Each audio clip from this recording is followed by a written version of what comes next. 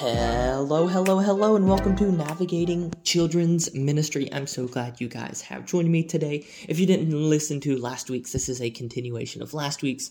We talked a lot about how we can love kids who have experienced trauma and at our special events. And today we are going to be really diving into how we can walk through discipline, consequences, and harder things like that with those kids, because there will come a time where that is needed. So I'm super excited about that. You guys can check out this episode here.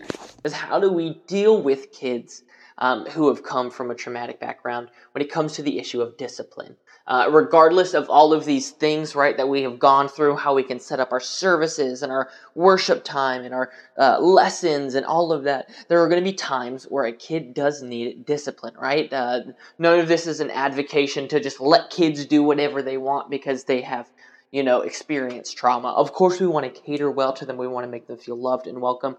But there is points where discipline does have to come in and be an element of what happens, right? A kid is not going to be able to grow and learn if there's no negative consequences or positive consequences for their actions. And so here are a few things to think on in your own ministry on how you deal with discipline, especially when it comes to kids who have experienced trauma in their life. The number one is reframe how you think of it, okay? Discipline is a tricky subject, and it can get muddled very quickly. But the thing to remember is that discipline is not dealing with hindrances in your ministry, right? Do not let discipline come from the heart of, you are preventing this service from happening well, I'm going to punish you, right? Don't let it be from the, you have messed up my quiet reflection time. You have messed up the lesson time. You have caused a disruption that is worthy of punishment. Let every single discipline be a moment of learning in your ministry. And this one is difficult because I think a lot of us have that heart and that understanding as kids pastors, but more likely than not, we're over volunteers, and how we communicate that really matters. That's why next week is going to be super important as we break down what it looks like to implement these ideas into our ministry. The next thing, and just on that, is seize the opportunity of mistakes, right? We all hear the saying, and we all know, like, there's no such thing as mistakes if you learn from them, right? You're not a failure if you learn from your mistakes, things like that.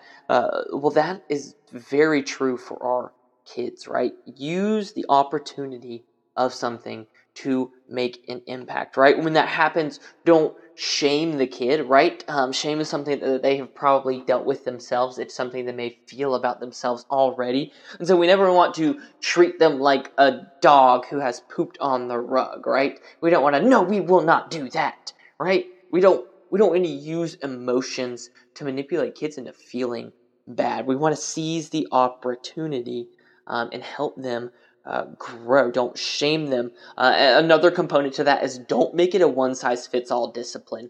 And this one is really difficult. I think about my own ministry, and we have a system of discipline in ours called the 4 R's. And so every day we go over these 4 R's, and they're respect your leader, respect each other, respect the room, and raise your hand if you need anything, right? And that's the main guidelines and expectations for the kids. And if they don't listen, they'll get strikes that kind of go up and count to 4 with differing consequences as it proceeds for the kids. And that is a great general system for me. But there's kids out there that would burn through those 4 strikes in the first 2 minutes of being in there. So it's about how we implement that system for the kids to make sure that they are not unequally, the expectations aren't unequally yoked on them, right? That they're not receiving some expectations that don't work for the life that they have experienced. Don't try and make a solution that's going to work for everybody, but get to know your kids and what they need. Next up, one thing you can really focus on it with your leaders is don't try and control what the kids are doing, and let the small things pass, right? We can't sit over a kid who's experienced trauma or golly, at this point, any kid these days, and try and control, right? Gone are the days where the expectation is a kid to sit and listen for 20 or 30 minutes to a lesson without making a noise, right? They're going to fidget. They're going to move around. I've got many kids in my ministry who will just stand up and they will just walk around. And obviously that's a disruption, but a lot of times it's like, hey, if you want to stand up, why don't you just come to the back of the room where you're not walking in front of anybody and do that. We have kids who may get up and get a coloring book and come back and sit down on the ground and color as they listen. All of those things are things where we could be upset about that. We could be like, oh no, you're not listening, you're coloring, or you're playing with a building block. But at the end of the day, a lot of times it's something the kid may need. They may need to regulate themselves with something to fidget with, something to do, something to distract themselves as they listen. And then jumping into really looking at the discipline. Discipline when there are real issues, right? Discipline when issues are serious. Of things that I constitute as serious is anything physical, right? Anytime I see a kid getting physical, and there's scales to that too, you know, like a kid may be playing with a soccer ball and like run into another one, that's fine, but especially if they are frustrated, and out of that frustration, they put their hands on another friend, that's always something I want to address. Another thing I want to address is any unkind words that I hear, right? Because that is a direct cause of unsafety for a lot of people. If a kid is being mean, is bullying, or anything like that, then how can I expect the kids in my ministry to feel safe if kids are allowed to just use words to cut others down? And so things like that, things where there are real issues, just make sure to take time and really address that, right? And the book provides some really cool systems on how we can discipline these kids, especially kids with trauma in their backgrounds. But the first one is a acronym. It's ACT, A-C-T. And the first one is acknowledge their feelings. So let's just use an example of a kid goes up and they hit another kid. So you're going to pull them out, right? You're not going to like sit there and publicly shame them. You'll pull them out of the room and you'll start asking questions. Hey, why did you hit Bob? Well, Bob took my car. Okay, so were you frustrated that he took your car? Like, yes, I was mad. And you're like, okay, I understand that that's frustrating. We want to acknowledge that they felt that, right? Like, that's a valid feeling. Somebody took something from you. That's okay to be frustrated. But then communicate your limit. C is communicate your limit. Hey, I understand that you're frustrated and you decided to hit Bob, but that's not how we should use our hands. That's not how we should use our bodies. And so if we hit Bob again, then we're going to have to deal with some consequences. And whatever those consequences in your ministry are, you can plug and play there. And then last but not least, your T is target the choice and let them do something else to express. And this one is an interesting one, and it's one that I haven't even fully implemented in mine. But target that emotion. Are they angry? Are they frustrated? Is there a way that they can relieve that emotion? And so the book recommends even getting something like a punching bag, where if a kid is frustrated, they can go and they can hit the punching bag, because that's not a person, right? If they need to express that, having experienced trauma, they don't have the ability to regulate those emotions, and so they want to outlet it. Another thing you can do is target those emotions and redirect them into something else. Hey, I know you're frustrated he took your car.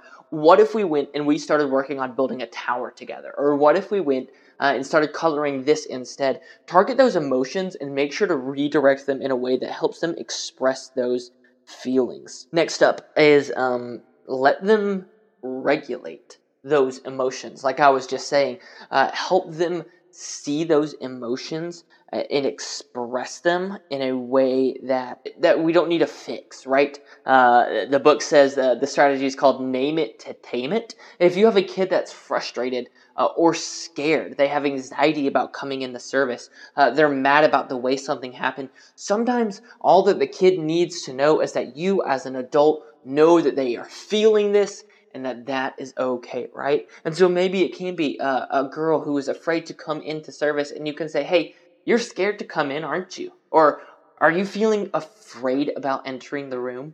And walk them through that. Like, hey, I totally understand. You can even tell a story about a time you were afraid to help connect with the kid. And sometimes all they need to know is that you see that they're having an emotion, that it is okay, right? A lot of times we want to try and fix those emotions or do something or whatever, but sometimes if we just name it, that's gonna tame it. And so do things like that. Another thing is playfulness.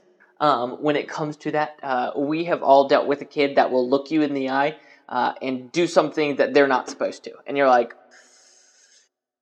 why would you do this? And in a lot of instances, that's not something where they need discipline, right? A lot of times they're pushing a boundary, they're testing a limit. Instead, we can reply with something playful, with something lighthearted.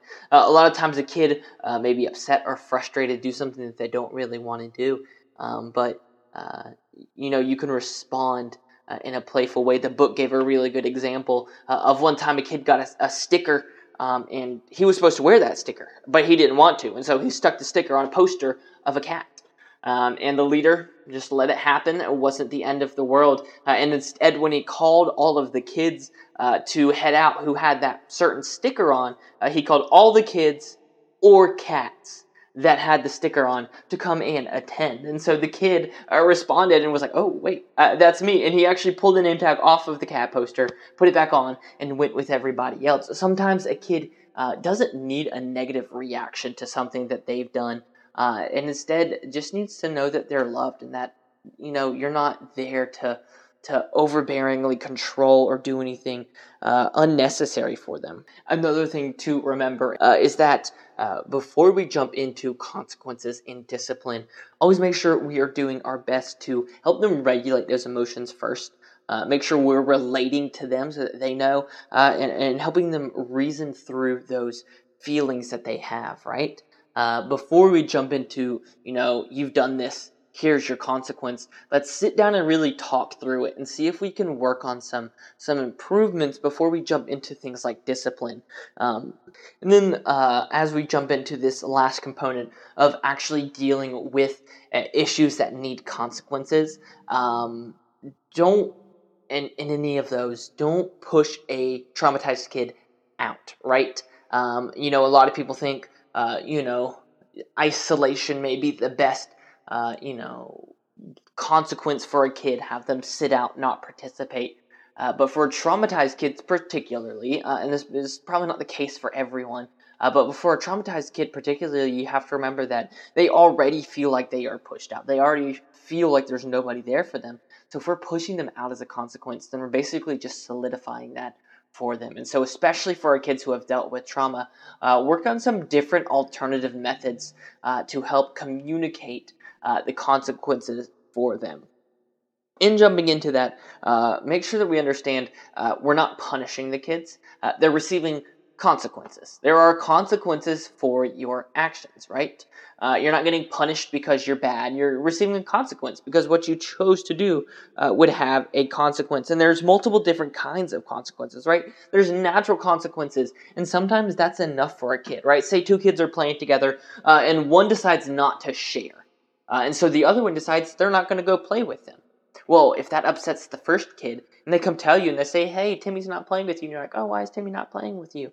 And he's like, well, I wouldn't share my cars. Then you can explain, hey, that's a natural consequence. You chose not to share. You chose to be unkind in that way. Because of that, you received that consequence. Same for, a lot of things where a kid may be frustrated about it. They may receive natural consequences for using unkind words, and a friend doesn't want to be with them, or whatever it is. There are natural consequences, and that's just a natural reaction of what happens when a kid makes a bad choice.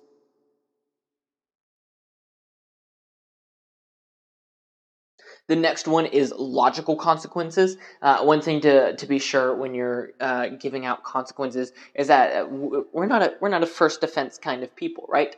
We receive grace every day from the Lord, and I think we need to, share that with our kids. But the next one is logical consequences, which is basically just a if-then kind of statement for the kids. For example, say a kid has scissors and they're waving them around and they're not using them appropriately. You can look at them and say, hey, if you choose to continue using those scissors unsafely, then you're going to lose the opportunity to use them, right? And that puts the ball in their court. If they want to listen, they can listen. And they can continue using those scissors. And if they don't want to listen, then they will lose those. But you have set the ground, you have set the logical consequence of, hey, if this continues, this will happen. And when it does happen, you can act on it without a kid being blindsided or misunderstanding or anything, making sure it's very clear. The third one is restorative consequences, and this one ties pretty closely with natural consequences, right? So if you hit a friend, naturally they probably don't want to hang out with you, and so in order to repair that, you have to have a restorative consequence where you maybe have to have a hard face-to-face conversation with the kid, where the two kids have to come together, and the one who hit the other one has to apologize and say sorry in person. Maybe it's writing a note or writing a paper about why what they did was wrong. Maybe it's, whatever it is. Restorative consequences are having to do something to restore a relationship that was hurt by what they did. So restorative consequences are super good for these kids to understand, one, that you can make mistakes and still be forgiven, right? I think that's really super important for these kids to understand that when they make mistakes, it's not the end of the world. A lot of them feel like when they make mistakes, they're going to have to deal with something very difficult or hard, and that they might as well just not deal with it at all. A lot of kids may shut down or get afraid or upset when they've done something wrong, but when they see that they can do these things and not deal with major consequences, then it makes a really big difference for them. And then once again, just remember that as we're giving out these consequences, one, having good standards of consequences in your ministry is good, right? Every kid that comes in, they know that, if they're not listening well, then first we're going to come talk to them. The next thing we're going to do is we're going to move them from the area to avoid the distractions that are in that area, whether it's friends or activities or something. The third thing is we'll move them away from the group. And obviously that is not trauma-informed specific, right? But we'll move them away from the group and we'll talk with their parents. And the number four, the fourth strike is we will bring the parents up from service. And for that one, I think I've done that once. And it was an extremely violent outburst from a kid that had to be addressed right then and there. So that was one of the only times that really had to happen. I don't ever try and pull a parent out of service unless it is something totally crazy like that. But having those standards set, a kid comes in and they kind of know the expectation. And so make sure that your consequences are well stated and well put out for the kids. For those trauma-specific kids, right, it may not be the same as your other kids, and that might require explaining to some of the kids who are saying, oh, hey, why did they do this, and not get in trouble, and walking that through. But when you are giving consequences for those kids who have experienced trauma, make sure you lay those out, right? The logical consequences are super good because a kid can see, oh, if I do this, then this is what's going to happen. And they can react out of that. They have the expectations set for them. And then, as always, make sure your consequences are proportionate to the action taken. Make sure that it is not blown out of proportion, that if a kid hits a kid, that they cannot come back the next week, or they've lost, some extreme privilege, they can't participate in anything, right? We want to make sure that none of our consequences are overly harsh or unnecessary for the kids. And then lastly, here's a few things that I just want you guys to think through when it comes to your kids, is that you're going to run into kids who potentially need a lot more help, right? You're going to run into kids who are consistent problems, who consistently have issues. And so here's a few solutions for you. If you have consistent issues with kids, here's some more intensive options. The first one is you can come up with a behavioral support team. That can be a group of people in your ministry who have specializations and things like that, who have specializations in, special needs, who have specializations in behavioral health or whatever. I can almost guarantee you that you've got somebody in your church community that can help you with that. And if not, you have schools and stuff that I'm sure would love to resource you, right? Schools are dealing with the same thing. And if they can partner with their church to help kids, help regulate and heal from some of that trauma, then I'm sure that they would love to do that. So we're creating a behavioral support team who can sit down, who maybe can observe a kid and their behavior and come up with some plans and some solutions for those kids every day. Another one is one-on-one buddies. We have several of those in our ministry who can sit with those kids who have additional needs, whether it is special and additional needs or it's trauma, and can really be that one-on-one person who then, if something pops off and the kid needs to go out, that there's someone always available to walk them out of the room. There's someone always there with them. If they're making poor choices, someone can correct and stand with them and help them walk through those really difficult things. And then lastly, consider adding sensory rooms into your ministry, where if you have a kid that gets dysregulated easily, that gets frustrated or upset easily, they can go into that sensory room where there's fidgets, where there's books, where there's signs and posters to help them identify their feelings and help them calm themselves down into something more reasonable, where you can begin to reason and relate and help find solutions for them. So thank you so much for listening today. I hope you all enjoyed. I ended up splitting this into two, so you guys listened to the first half last week and the second half this week. I hope you guys enjoyed it, and I can't wait to keep diving in more and more into what we've got here for walking through difficult times with our kids. I'll catch you guys next week with our next episode. Bye.